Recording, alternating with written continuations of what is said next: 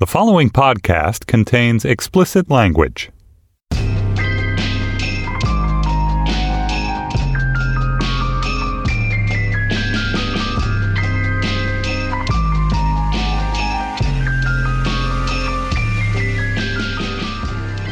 Hello and welcome to the Slate Money Succession Recap Podcast, Episode 5. This is when it all goes down. This is the episode we've all been waiting for. I'm kind of incredibly excited to talk about this one. I am Felix Hammond of Axios. I am joined by Emily Peck of the Huffington Post. And this episode is so big and amazing and awesome that we have not one but two special guests. We have calling in from Reno, Nevada, we have Katie Baker. Like Naomi, I came off a flight from the West Coast for this. Katie Baker writes for The Ringer and is based in Nevada, or California, actually. California side of the California-Nevada border. And notwithstanding the fact that she lives in California, she's come all the way to Brooklyn to be on this show. But we're also joined by Jacob Weisberg of Pushkin Industries, who, notwithstanding the fact that he lives just down the street, is calling in from a remote studio somewhere. I'm calling you from where we work on West 29th Street. So Jacob used to run this shop, Slate, and has now moved on to grander podcastier things. But what he still believes in more than anything else is the awesomeness of Succession. So we're going to dive right in here. I'm going to say just off the bat that number one, this was an amazing episode, but number two, the amazingness was not in the Veep-esque lines. This isn't one of those episodes where you're like, I just need to quote the whole show because it was so quotable. Like, this was one of those shows where, like, the things that you picked up on were like, oh my God, Marcia narrowed her eyes. We should definitely do a deep dive into the Marcia Logan situation because things got really crazy with Marcia dissing his wine cellar at the dinner. But I feel like first, to me, this episode was a lot about, Siobhan and that promise that was made to her in the first episode that she was the anointed. And this episode makes clear that she is very much not the anointed. So this was the episode where the MacGuffin finally actually served some purpose. So in episode 1, and I remember complaining about this when we did the recap of episode 1. In episode 1, Logan Roy comes out and says, I'm going to need to name a successor. And everyone kind of looks around as they're watching the show and go, why? Like, why do you need to? And he was like, something, proxy war, something. And you're like, okay, but explain why you need a successor. And then that creates the sort of central tension for the whole series, which is who is going to be the successor and whether Siobhan is going to be named as the successor and all of this kind of thing. But in the back of your head, you're like, why does he need to name a successor? And then actually, in this episode, we kind of have a reason why it might be a good idea to have a successor. Because if you have a liberal, young, female successor, that maybe makes it easier for you to buy Pierce. And so now, having number one decided in episode 1 that he needs a successor, and then number 2 now has like really good tactical and strategic reasons to name her in public for, various Pierce related reasons, he doesn't do so. What's up with that, Katie? What's up with that, Katie? You can kind of see him, he doesn't want to be told how to do it. And what stuck out to me about this episode and sort of this whole season is the presence of women and so many different women. And, in this episode, there is a scene where I think you see just Jerry and Rhea and Nan Pierce, and they're kind of and Naomi next to her, and they're kind of the locus of power. And you think about Logan, who, has already told his own daughter that even if he doesn't believe it, the market won't necessarily want a woman. So for him to be confronted by all these people who are telling him who to pick and what to do, you can just kind of see him refusing to. So there is this. I was really struck by that last scene when it's just like all you have to do is make Siobhan the successor and it all falls into place. And just on his face, he can't do it. And I was thinking, like, is this about Logan trying to hold on to his power, which he obviously wants to do very much? Or is this about Logan, like, just not getting what he calls the women thing at the beginning of the episode when Shiv says, okay, we'll play good cop, misogynist cop. And he just looks like confused. Like, what what? And he's, No, but right, that the was, woman thing. No, but that was it. Like, that's the first time that Logan has been called a misogynist on the show. And in a weird way, and this whole episode is the first time that you get to see that side of him. He's been an equal opportunity arsehole to everyone up until now. But now you're beginning to see, actually, maybe this is, another shitty part of Logan is he actually does have deep misogynist tendencies and he doesn't want a bunch of women telling him that he has to appoint a woman.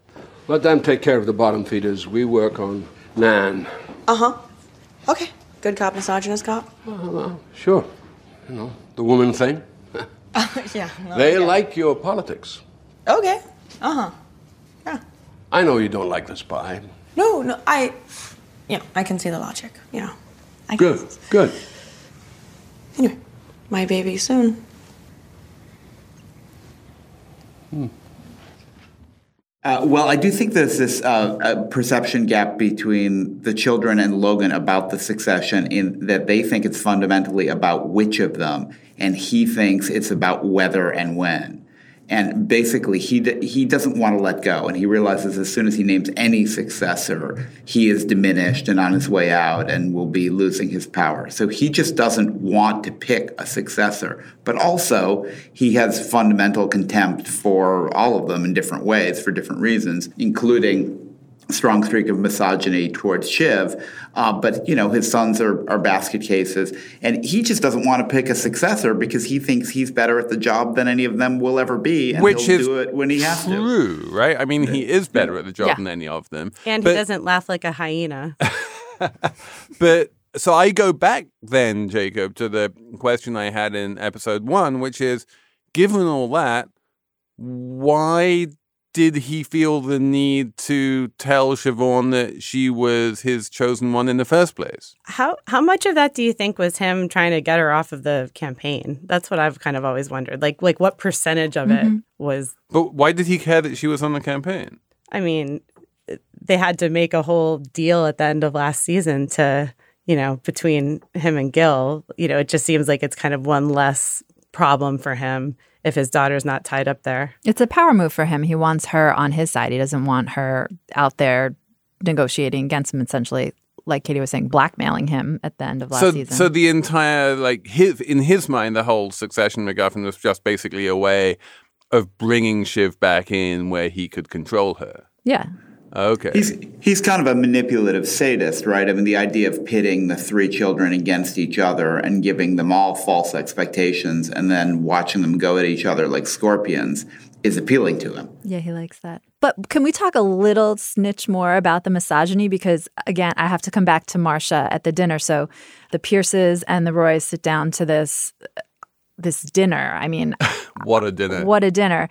And Nan Pierce turns to Marcia and she asks something innocuous like, where are you from or something? And she says Beirut, right? So Nan turns to Marcia and says, so I hear you grew up in Beirut. Yeah. And then Logan immediately jumps in. Won't even let her answer the question. And just Nan's face, she's a brilliant actress. I think she comes from Broadway. Just brilliant. Cherry Jones. Cherry Jones. And she also played the president in one season of 24, which is where I know her from. She just has this look on her face of just total understanding watching Logan answer for his wife. And then Marcia sort of stepping up and getting a little huffy with him, right? Where he says, oh, she told me her life story in one night. And Marcia's like, if you gave me a whole year, I couldn't tell you my life story. And it becomes this really interesting window into their relationship. And you see Marcia throughout the episode getting increasingly agitated with Logan and being looped out of everything, right? It's super interesting. She locks the door behind the rest of the family and then gives him one barrel and storms off into the bathroom. And this is the first indication that there's any tension between them. She has always been super supportive and we've always assumed that she's had all manner of ulterior motives. But now, for some reason, things are coming out in a kind of bad way. I mean, the big arc of this episode, we should zoom out a little bit, is that Logan has this idea that the family is going to alight at Turnhaven and like charm the Pierces into selling their company to, and like of all the families to enter upon a charm offensive, like Logan is surely bright enough to realize that this particular group of misfits would never charm anyone into anything. But he seems to think that's possible. And he gets angry when the kids turn out not to be very charming, which everyone knew that they wouldn't be. But the one person who kind of knows what she's doing is Marcia, right? Marcia is like the old world connection. And she kind of, on some level, speaks the PS language in the way that none of the Logans do. And Nan loves that she's not a trophy wife. Yes, she remarks at some point, this isn't the typical second wife that a man in your position chooses. Yeah, it was interesting. I thought that was interesting that I think it was tactical by Nan, but that the credit there is accruing to Logan, you know, after he gets kind of upbraided by her and snaps at her at the dinner table. I mean, that was a moment where you just can feel being in that room and that tension after he... But I think that was part of like why the whole misogyny thing came as a little bit of a surprise, just because, you know, the casting of Marcia and the age-appropriate second wife and everything kind of implies that maybe he's slightly woker than that. And he didn't choose a trophy wife. And now we discover that, you know, she's someone who actually prefers, you know, French wine, not that she would ever tell him. Another glass for both of you? Well, no, we tend to kind of keep it to... Thank you. Excuse me? His cellar is all New World, and it doesn't suit me. Why didn't you say? It suits you, so it can suit me. See? I'm not a difficult person.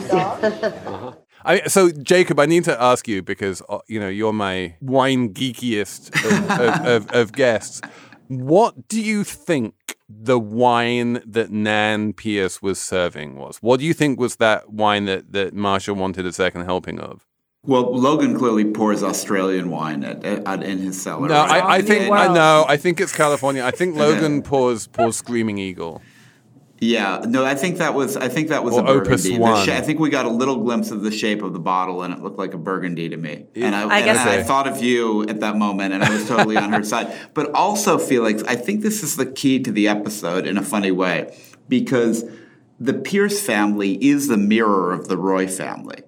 They have different values. They have a different style. They're much classier. They're old wasps. They drink French wine instead of California wine. They value, you know, PhDs instead of trophy apartments.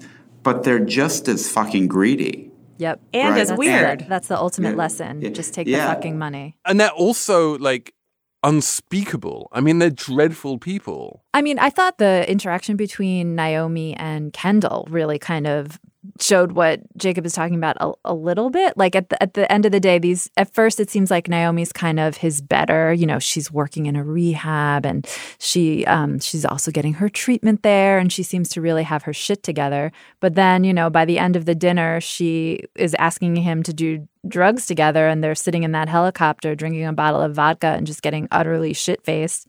And they're basically the same creature, you know, stripped away of the Shakespeare quotes. It's the same thing. So, I mean, the way I see this episode being constructed is that you have this, like, ludicrous plan by Logan to charm the Pierces. It all goes spectacularly pear-shaped in this dinner, which is, you know, the most gloriously constructed dinner in the history of Succession, I think. It's really well done. So you get this horrible dinner. But then somehow, improbably, that disaster turns into success. It turns out that the very disaster of the dinner means that Naomi and Kendall can wind up like getting shit-faced together. It means that Siobhan winds up blurting out the fact that she's going to be the next CEO, which is kind of the one thing that maybe tips it over in, you know, for Nan to say, well, if Siobhan can take over, then I might be okay with this. You know, and then once Nan like mentally is like, I can be okay with this if Siobhan's going to be the successor, then she's kind of mentally made that decision. And then, you know, Naomi comes on board thanks to her, you know, torrid whatever it is that she did with Kendall. And then once you've made a decision, you can't kind of go back on it because you've basically mentally pocketed that $25 billion. And so even when you don't really come to an agreement in the room, by the time they leave on their helicopters, you're like, well, I can't give up this $25 billion that I've mentally accepted. And so they wind up taking it. Well, and they squeeze them for one last billion, but also, what saves the deal is the children going off script and ignoring Logan. It's Shiv, trying this sort of dinner coup where she says, I'm the successor, and announces it. But then it's the scene in the helicopter when Kendall, who Logan has explicitly instructed stay clean, convinces Naomi, who is the one who has come in from California to block the deal, that take the money and run, right? So it's those two things that cause the deal to happen, which otherwise wouldn't have. This episode of Slate Money is brought to you by Wondery, which is a podcast company, and it makes a podcast called The Best One Yet, and it is a daily podcast hosted by Nick and Jack, who serve up 3 of the most interesting business news stories every day and why you need to know them in just 20 minutes. Do you want to hear about the $100 wedding dress that saved Abercrombie, or which real tech acquisitions like Game of Thrones, or the one financial equation that can finally solve climate change? That's the kind of stuff you find on The Best One Yet. So be in the know this year by starting your morning with The Best One Yet every weekday. Follow The Best One Yet on the Wondery app or wherever you get your podcasts. You can listen ad-free right now on Wondery Plus. And for more deep dive and daily business content, listen on Wondery, the destination for business podcasts, with shows like The Best One Yet, How I Built This, Business Wars, and many more. Wondery means business. Apple Card is the perfect cashback rewards credit card. You earn up to 3% daily cash on every purchase every day. That's 3% on your favorite products at Apple, 2% on all other Apple Card with Apple Pay purchases, and 1% on anything you buy with your titanium Apple Card or virtual card number. Visit apple.co/card calculator to see how much you can earn. Apple Card issued by Goldman Sachs Bank USA, Salt Lake City branch. Subject to credit approval. Terms apply. So can we talk about the hypocrisy of the Pierces? Because that's the other sort of running theme is, that wonderful speech that Nan gives about how money is a social construct, but virtue and integrity actually exist. And that whole thing where, like, is it Naomi who, who starts quoting Richard II in order to show how, like, high-minded they all are? Mm-hmm. Well, and then is that a little bit thin? Is that just a little bit too easy on the part of the Succession writers here, that you just have these, this veneer of waspy respectability, but really they're all just greedy folks? I mean, I think it's very accurate. What really stuck out to me about this episode is, as we talked about, you kind of have these bizarro versions of each other. Them walking toward each other from the helicopter was like the Seinfeld. Such a great shot. So funny. And Papa Smurf holding hands. But, but I just thought the details were so... It just really showed the different kinds of money, and you have Nan, who's just, I have a friend whose mom is Nan Pierce, and she would say, I don't want to interrupt your tipple. Welcome to our funny little house. Those little details I thought were like so on point. And I was looking up who wrote this episode, and it's Will Tracy, who used to work for The Onion and for John Oliver. And so, he's obviously someone with a good eye for that kind of detail. Jacob, you're the most, what's the word? Well-connected among us here. Was this realistic in terms of its depiction of rich American wasps? No. And in particular, I don't think the dinner was realistic. But interestingly, we've had 2 episodes out of 5 so far built around dinners. Elaborately at a table. So, we have to look at those in relation to each other. But I've actually had the feeling with both of them that they were just fundamentally implausible. That at this dinner where these people have never met, that, they'd be talking about not having sex in their relationship with Roman and, just the things that came out of their mouths at the various points in the dinner, as well as the whole scene, just seemed a little pushed beyond reality to me. That's the Roys. I have one kind of logistical trivial concern, which is when Nan brings out the roast and she just puts it on the table. And curtsies. I don't know. Yeah. What? And they all applaud the roast. How do they eat the roast First of all, was that roast big enough for all those people? I don't think so. Second of all, who's cutting the roast and how is it getting passed around? And why? I do not move in waspy elite circles, but like, why are they putting the roasting pan on the table? That just seems all wrong. So it felt wrong, but it felt to me like it was wasp theater. That there's something about like Logan would never pretend to do his own cooking. Right, never. But Nan actually wants to pretend to do her own and wants cooking. to try to tell her housekeeper to treat her. You never treat yourself. Remember, she asked the chef to have, or the housekeeper to have a drink with him. So part of their pretense is that the servants aren't servants. They're really members of the family. But you saw the woman when she did the roast handoff kind of have this look on her face like, what a load of bullshit this is. I made this roast and she's getting all the praise for it. I felt that. There's one thing I want to bring up. You know, I'm sure we'll get to kind of who these families are. Let's do that now. Yeah, who are these families, Katie? Let me just put it this way. I looked up the Bancroft Wikipedia page, and it includes this quote. The family members' private pastimes consist mainly of show horse breeding, sailing, and farming. However, the family has also produced a speedboat champion and an airline pilot. I love the however, by the way. So, you know, as absurd as a lot of these details are, there's some kind of, you know, weird people out there. So, Jacob, what do you think? Bancrofts or Sulzbergers?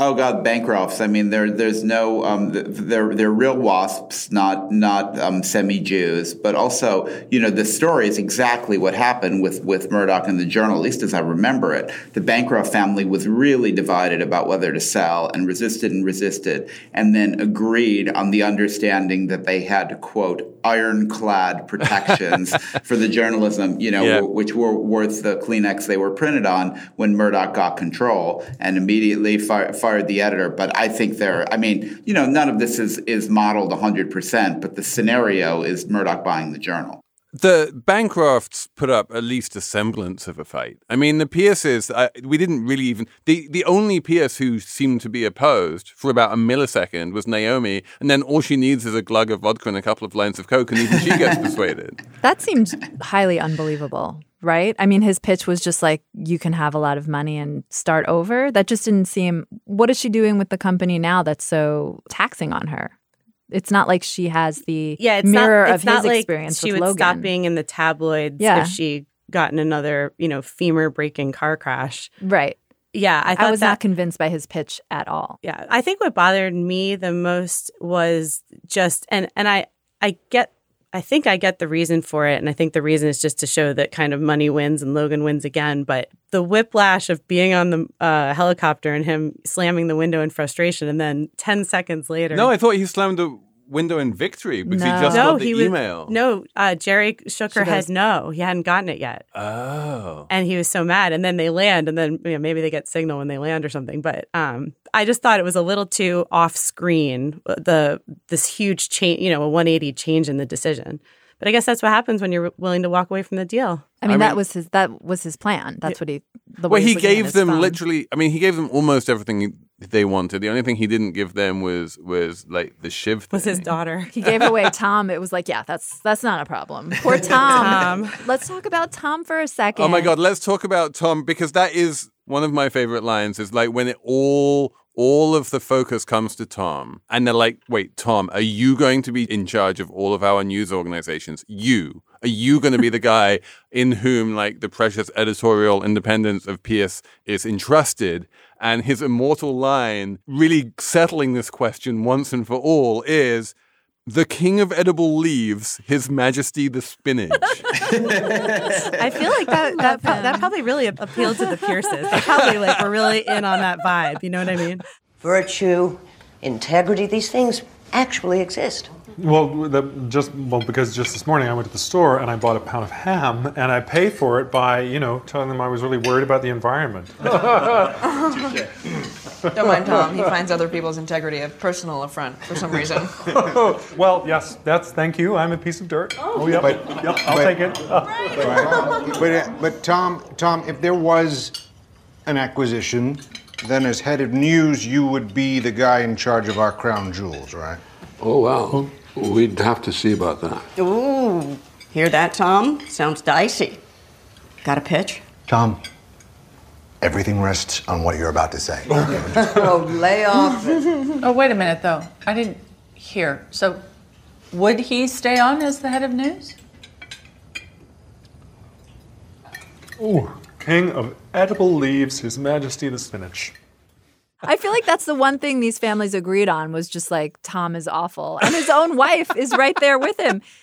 They go out and have that the conversation ostensibly about the dog. They're really just freaking out together, and is that when he says to her like, "You could be nicer to me," and she's like, "Why? You say dumb things," and his face just looks like defeated, just so sad. Like his wife is not on his side. No one is on Tom's side, but he is very much on Shiv's side. He like builds her back up. He says to her, "You are at the table," and I feel like he gives her the confidence to then go in and say she's the next, CEO, and kind of like screws herself, but enables the deal. Well, he's been told that his role there is to have the shit beat out of him and take it, and then he's attacked by everyone for being weak. I mean, to your point, Jacob, about like the big dinner scenes, he got like 1% of the shit beat out of him in this dinner than he did in the last dinner. That's true. The one where you mean the one where he's kind of stood back up to Shiv? Yes. Which sort of carried over into this episode in the way that Shiv is starting to get called out on a lot of things. Like she makes a joke and everyone's like, "That's not funny, Shiv." Whereas last season she was kind of had the swagger, and you can really see that it's been drained from her. Like even I thought the way they film her with her face, she looks so pale and just so different from, when she's striding around even in episode 1. So I mean, this is the whole, there was a big piece in Logan Vox. did that to her. That's what Logan did to her. And that's what Logan did to some extent to Kendall. Also, he brings you in closer and strips you away of all your power so he can have power and your over self-respect. you. Because they all, like, basically the closer you are to Logan, the more you hate yourself. Yes. It really is. It's funny because there's a lot of lines in the show where they talk about like Logan in like a sexual way. They'll be like, "Dad really bent over for this" or something, and you're like, "Whoa!" But there is this weird like relationship with him and his kids. Like I felt it with Shiv in episode 1, where it felt like someone who is in a relationship kind of has the upper hand and then shows the vulnerability, and then it all changes. And he really like treats it almost like that. It's like a people trying to break up and he won't let them break up and he brings them closer. And they're all desperate to please him. I mean, Shiv says in that scene where she steps out with Tom, "I'm not even in favor of this and I'm desperate to get it." And Kendall had just said in the previous episode, basically the only reason I'm not killing myself is because I'm useful to my dad. That's the only thing that gives my life meaning right now. Right. So the children are still absolutely desperate to please him, even as they get what he's doing. The funny thing about Tom is that he's so clueless, he can't even perceive between Logan's real bullying, as in the boar on the floor scene, and his pretend bullying at this dinner. He experiences it all the same way. Speaking of, there was this sort of like sad little scene at the top of the episode where Logan actually pays attention to Roman and says he's proud of him for going to management training. And you can see Roman's so happy that his dad's paying attention and is proud of him. Then he immediately undercuts it and is like, "Don't talk about that, though, because it's like you're in kindergarten." So shh. And he's like, "Thanks, Dad."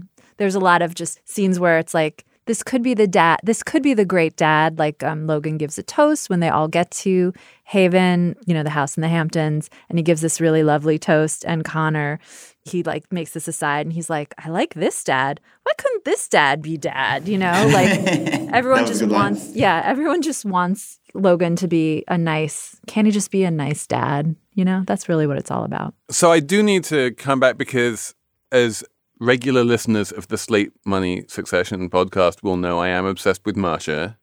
I do want to just spend a minute talking about Marcia. What do we think? Like we have like the bit where she like when Logan at the very beginning says that he and Rhea are going to be a team. And Shiv says out loud, like, "Wait, why? I thought she was the CEO of the rival company." But it's Marcia who, like, we get the cutaway and she's, like, narrowing her eyes. Like, Marcia is clearly upset about something here. And there's tensions between them.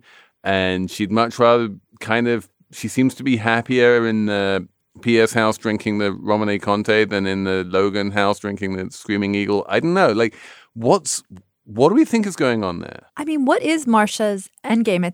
I thought she is upset lately because she feels like she's not Logan's. She's just like another child. She's not Logan's number one. You know, he doesn't confide in her. He snaps at her at the dinner because she says, like, as an aside, like, is that true about, you know, Shiv? And he kind of tells her to shut up or whatever he says.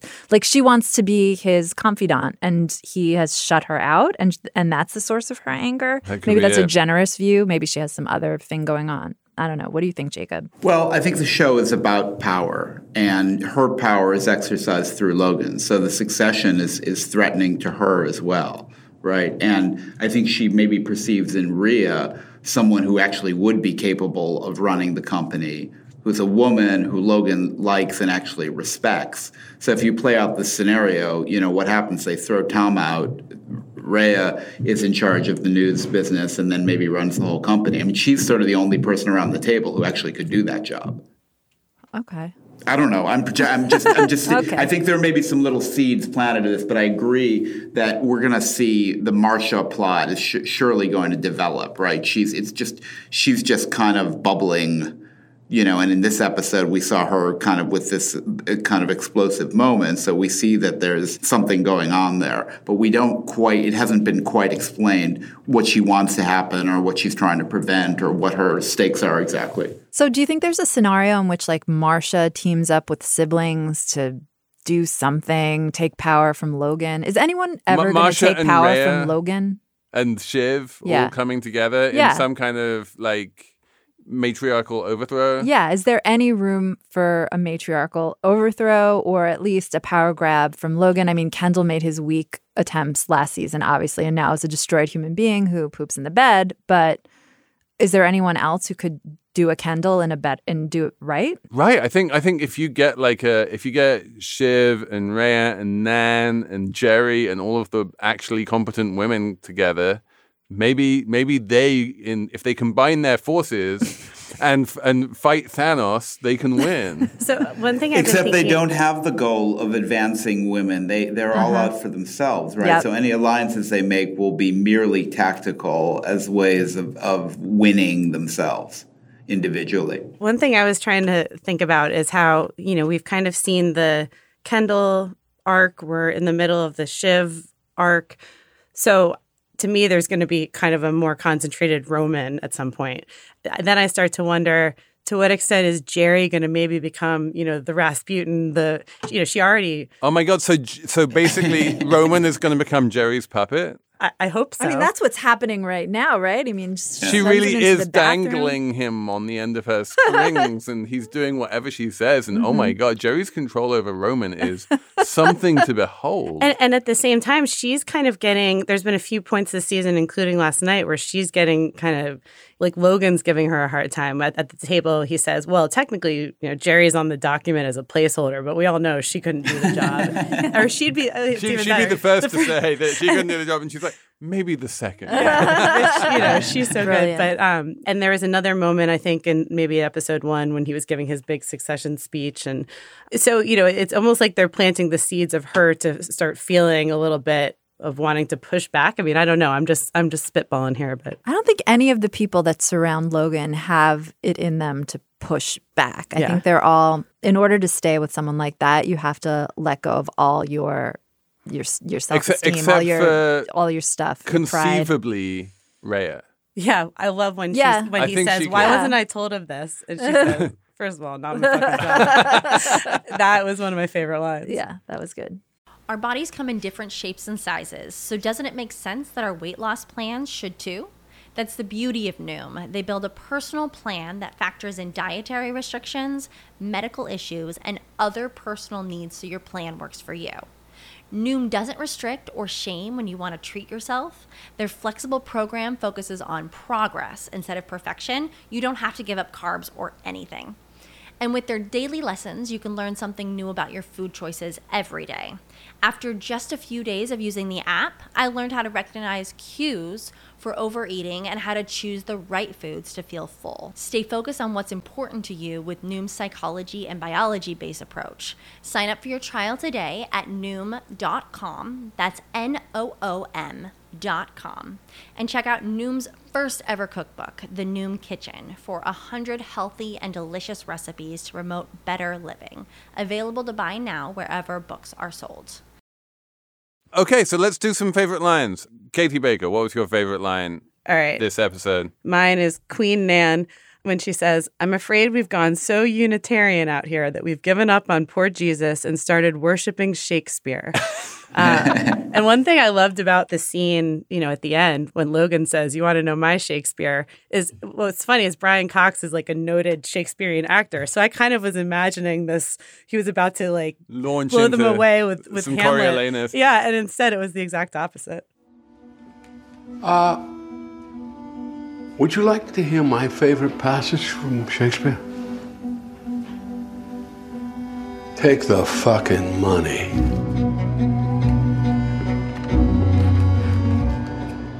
I think my favorite line is, "I got tipsy and I offered him the State Department." Oh, you stole mine, Felix, but it was I got in there before you. And I offered him the State Department.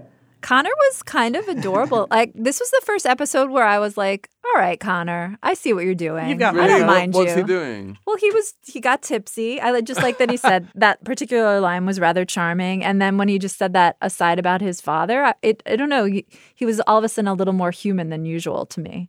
But my favorite line was said by Tom to Shiv after that crazy dinner. He said, "Jeepers fucking creepers, what a shit piñata." That was like the most Roy thing I've ever seen. It was like I got a quart of Roy injected into my eyeballs. It was the best little dialogue ever. And then she just is like, "Yeah, I guess." And then she says, "Is there booze?" And he says, "Are you kidding? It's just Emily Dickinson and low thread count sheets." I just love that whole scene so much. Oh, Tom. We've all slept in one of those low thread count twin beds at someone's funny little house. Funny little Funny house little with the house. brake bumper. Oh yeah. Recipe from Teddy Roosevelt's valet. So apologies for stealing your line, Jacob, but do you have a backup? Here's a backup. Well, I guess it would have been when Naomi said, "Would you like to take illegal drugs with me?" It's on both their minds, and he says, "Are you going to say it?" And that's her line, and that's sort of the hinge moment in the episode, right? When suddenly you realize that they're completely on the same wavelength. There's a couple of hinges, right? Because when they get off the helicopters, there's this very long extended hug between Naomi and her ex-girlfriend. And you're like, oh, we can see who she's going to hook up with. And then she, that was all misdirection. Do they hook up? Did Kendall and Well, there was Naomi? definitely a snog. Right. But I didn't understand why we don't have to talk about it if you don't want to, but I don't understand why he was naked in the bed. That was just, he just got so. I think that was just, they really wanted to, push that whole shitting the bed metaphor and make it as literal as they possibly could. Yeah, the question is I don't know did how I she feel about leave that. the bed or did That's my he question. stumble back to the bed? I think it was probably the latter, or they probably would have made it more clear that she had been there for. Yeah, no, I don't know. I don't think it ended with the snog.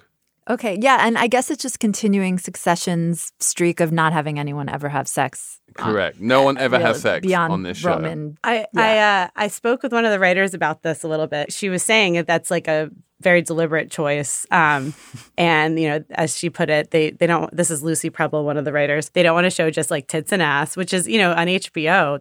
There are many other shows that have an opposite ethos. Yeah. But she said that, that when it advances the story, so something like the Roman Jerry is really important to them because they think it's very true as to how his sort of psychosexual demeanor might be, as the guy he is. Wait, and now that you talk about nudity, I think I've seen Kendall naked.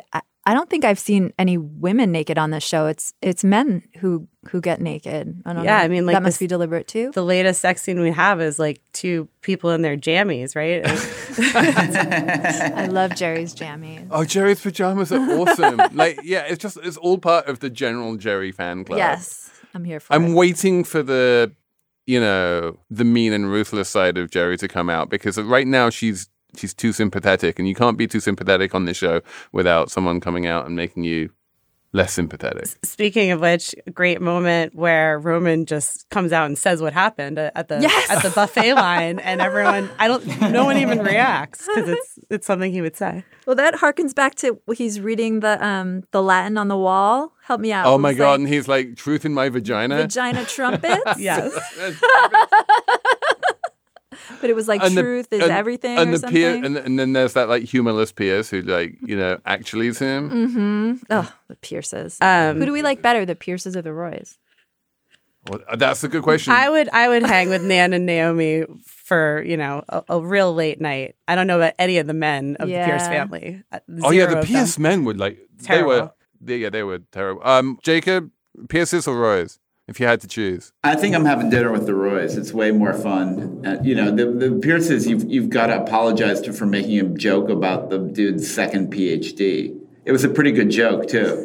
That's a good joke. Yeah, I'm actually getting my second PhD right now in Africana Studies from Brown. Wow, so you'll be a double doctor? Well, the second PhD is much harder. Yeah, 5 years is an absolute gauntlet.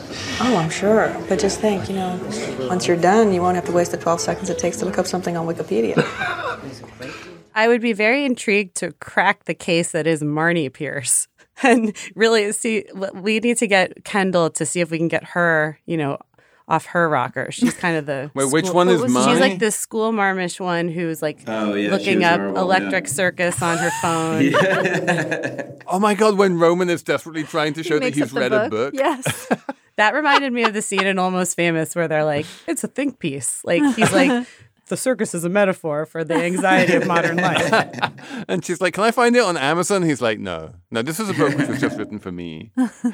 But yeah, I mean, I did kind of think I'd much rather hang out, in general, the Roy family, even though they're terrible, they'd probably be more fun in a weird way. I don't know. Is Shiv fun? No, they're all terrifying. And I would never sit down at a table with them because I would come away feeling just crushed because they are devastatingly critical of everyone they come in contact with. I continue to just wonder, who are Shiv's friends? Also, they hate you. Yeah, exactly. They hate everyone. They hate everyone. I mean, what's that wonderful line at the very beginning of the episode where Roman comes in from his management training? He's like, I no longer speak 1%. And you're like, yeah, because the thing that we have in common and that keeps us together is our utter contempt for anyone who's not us. Yeah, once again, there, kind of as in the first episode, you saw the scene of food being prepared by the help. And, it's not a show that's going to suddenly have a bottle episode from inside the mind of the help. That it's almost, or maybe it will, but it almost seems purposely designed to show that they're just in their bubble, as Marcia called it, in their playground, and they think it's the world. And the show doesn't show anyone else point of view unless it's working for the Roys. So I have a question, Jacob, about Logan Roy's ideology, that it's very clear what the tension is on the part of the Pierce family. That on the one hand, we want $25 billion. On the other hand, we have this public trust, and there's definitely this kind of thread of Kay Graham running through Nan Pierce. And, we are trying to uphold truth and democracy. And there's a little part of me which believes that we caused the fall of the Berlin Wall and all of this kind of thing, right? And they want to preserve that. And it's part of their self-mythos. It's part of what they believe about themselves, is that they're very important parts of democracy. Is that something that Logan naturally would destroy because he kind of cares about just dumbing down the news and making it as, stupid as possible? Or does he really not care about that and he'd be perfectly happy to have that as part of his empire? It's not his agenda at the moment, right? Because right now he's just trying to save his company and he just has to eat this smaller fish to save himself, to feed himself. But he knows down the road he's happy to say whatever because it won't mean a thing. And yeah, probably his agenda at the moment is not politics, but at some point he'll want to throw aside their values in pursuit of his vision of what news organizations should do, which is, the ticker on Fox News. Murdoch, he did not keep his promises a lot with the Wall Street Journal, but today the Wall Street Journal on the news side is still a respectable product. They and on the opinion side, it was never respectable. Right. It was never respectable. That wasn't an issue at all. And he's tinkered a lot with the paper. He made the A-head shorter. He made the news stories shorter. He did a lot of stuff, no doubt. But at the end of the day, they did actually maintain their editorial And Jacob, integrity. this is a question which you might be able to answer. Is the op-ed page of the Wall Street Journal was complete wingnut even under the Bancrofts, who owned it and controlled it. Was that because the Bancrofts on some point, at some level, were actually wingnut Republicans? Yeah, I think so. I think they were responsible for that editorial page. That wasn't Murdoch. But Murdoch did, not only did he push aside the controls he agreed to and fire the editor, who was Marcus Broccoli, he put in these series of News Corp loyalists, Robert Thompson, and then Gerald Baker, and I do think, I think in one sense the journalism has held up very well. On the other hand, I don't think it's trusted, nor do I trust it under Murdoch ownership the way, I think it had genuine independence before he bought it. Yeah. So Rupert Murdoch owns The Sun in the UK, which is the biggest selling newspaper in the UK. And in the middle of all of this Brexit chaos, which we don't need to go into, the front page of The Sun was a picture of Jeremy Corbyn, who's the leader of the opposition, with the headline, "Is this the most dangerous chicken in Britain?" And everyone's sort of oh, that's very Murdoch, and he's being very political. And what no one realized was that there's this Scottish version of The Sun, which only comes out in Scotland. And the front page of the Scottish Sun was, "Floppy Johnson can't get an election." And I think what that just goes to prove, certainly for Murdoch, but I think also for Logan, is that, I'm not ideological. I am going to give my readers what they want. Even if it's the same paper in two different nations. And I feel on some level, Logan's happy to give the PSs their editorial independence because he doesn't actually care about it that much. Yeah. I have one more footnote for you, Felix. The book Roman was referring to, I think, is a real book that he really read. And I think it's Jennifer Egan's The Invisible Circus, which I read a long time ago, but I vaguely remember what he said about it was accurate in that it's about a family and it takes place in two different time periods. Oh, wow. And it's like a thing about two sisters, and the one's going back to figure out why the other one committed suicide. And I think it's a little bit of probably a joke of the screenwriters, but I think he wasn't bullshitting. He just had it a little wrong. Succession screenwriters joined me in the Jennifer Egan hive. I love it. That's awesome. Okay, so yeah, is there anywhere for this season to go? This is also what happened in season 1, right? Is that you get this big question, which then gets resolved in episode 4 or episode 5, and you're what happens now? And the big question was is he going to be able to buy Pierce, the great white whale? And now he seems to have bought Pierce, and right. Cousin Greg is turning up with champagne. Oh my God! Gregory, Excuse me, he goes by Gregory now. What has happened to Gregory? Well, he got promoted because he wound up blackmailing, so now he's Gregory. He comes in and he has the move where he kind of takes his glove off, and he looks. That's what happens when you wake up in that apartment every day. It changes you, I can't wait to see what else Gregory has up his sleeve. Yeah. Oh my God, you guys, you did it. Yeah, congratulations. Hey. Thanks, man. Hey. Yeah. Hello, Greg. I'm actually going by Gregory now, but yeah, no matter. Thank you, Richard. Wow, how are you, Marcia? Good, thanks. And how was it? Yeah, was it awesome? Or? Yeah, it was eventful. Yeah, it was good. It was good. Nice of you to come by, man. No worries. This is huge for us. And this saves us maybe from the takeover. Greg! Hey, Gregory! Have a drink, you beautiful Ichabod Crane. Fuck you. Yeah. Oh, wow. Well, I gotta say, well done. You won. Yeah? Yeah. Money wins.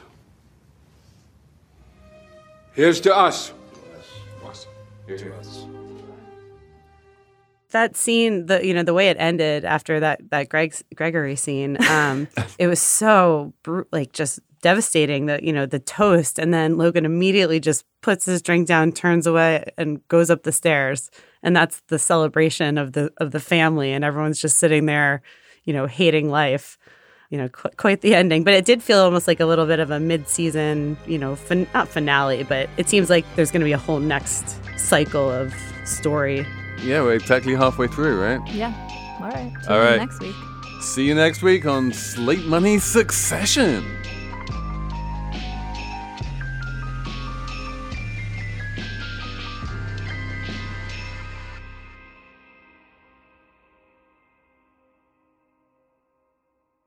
Lucky Land Casino, asking people, what's the weirdest place you've gotten lucky? Lucky? In line at the deli, I guess? Aha, in my dentist's office.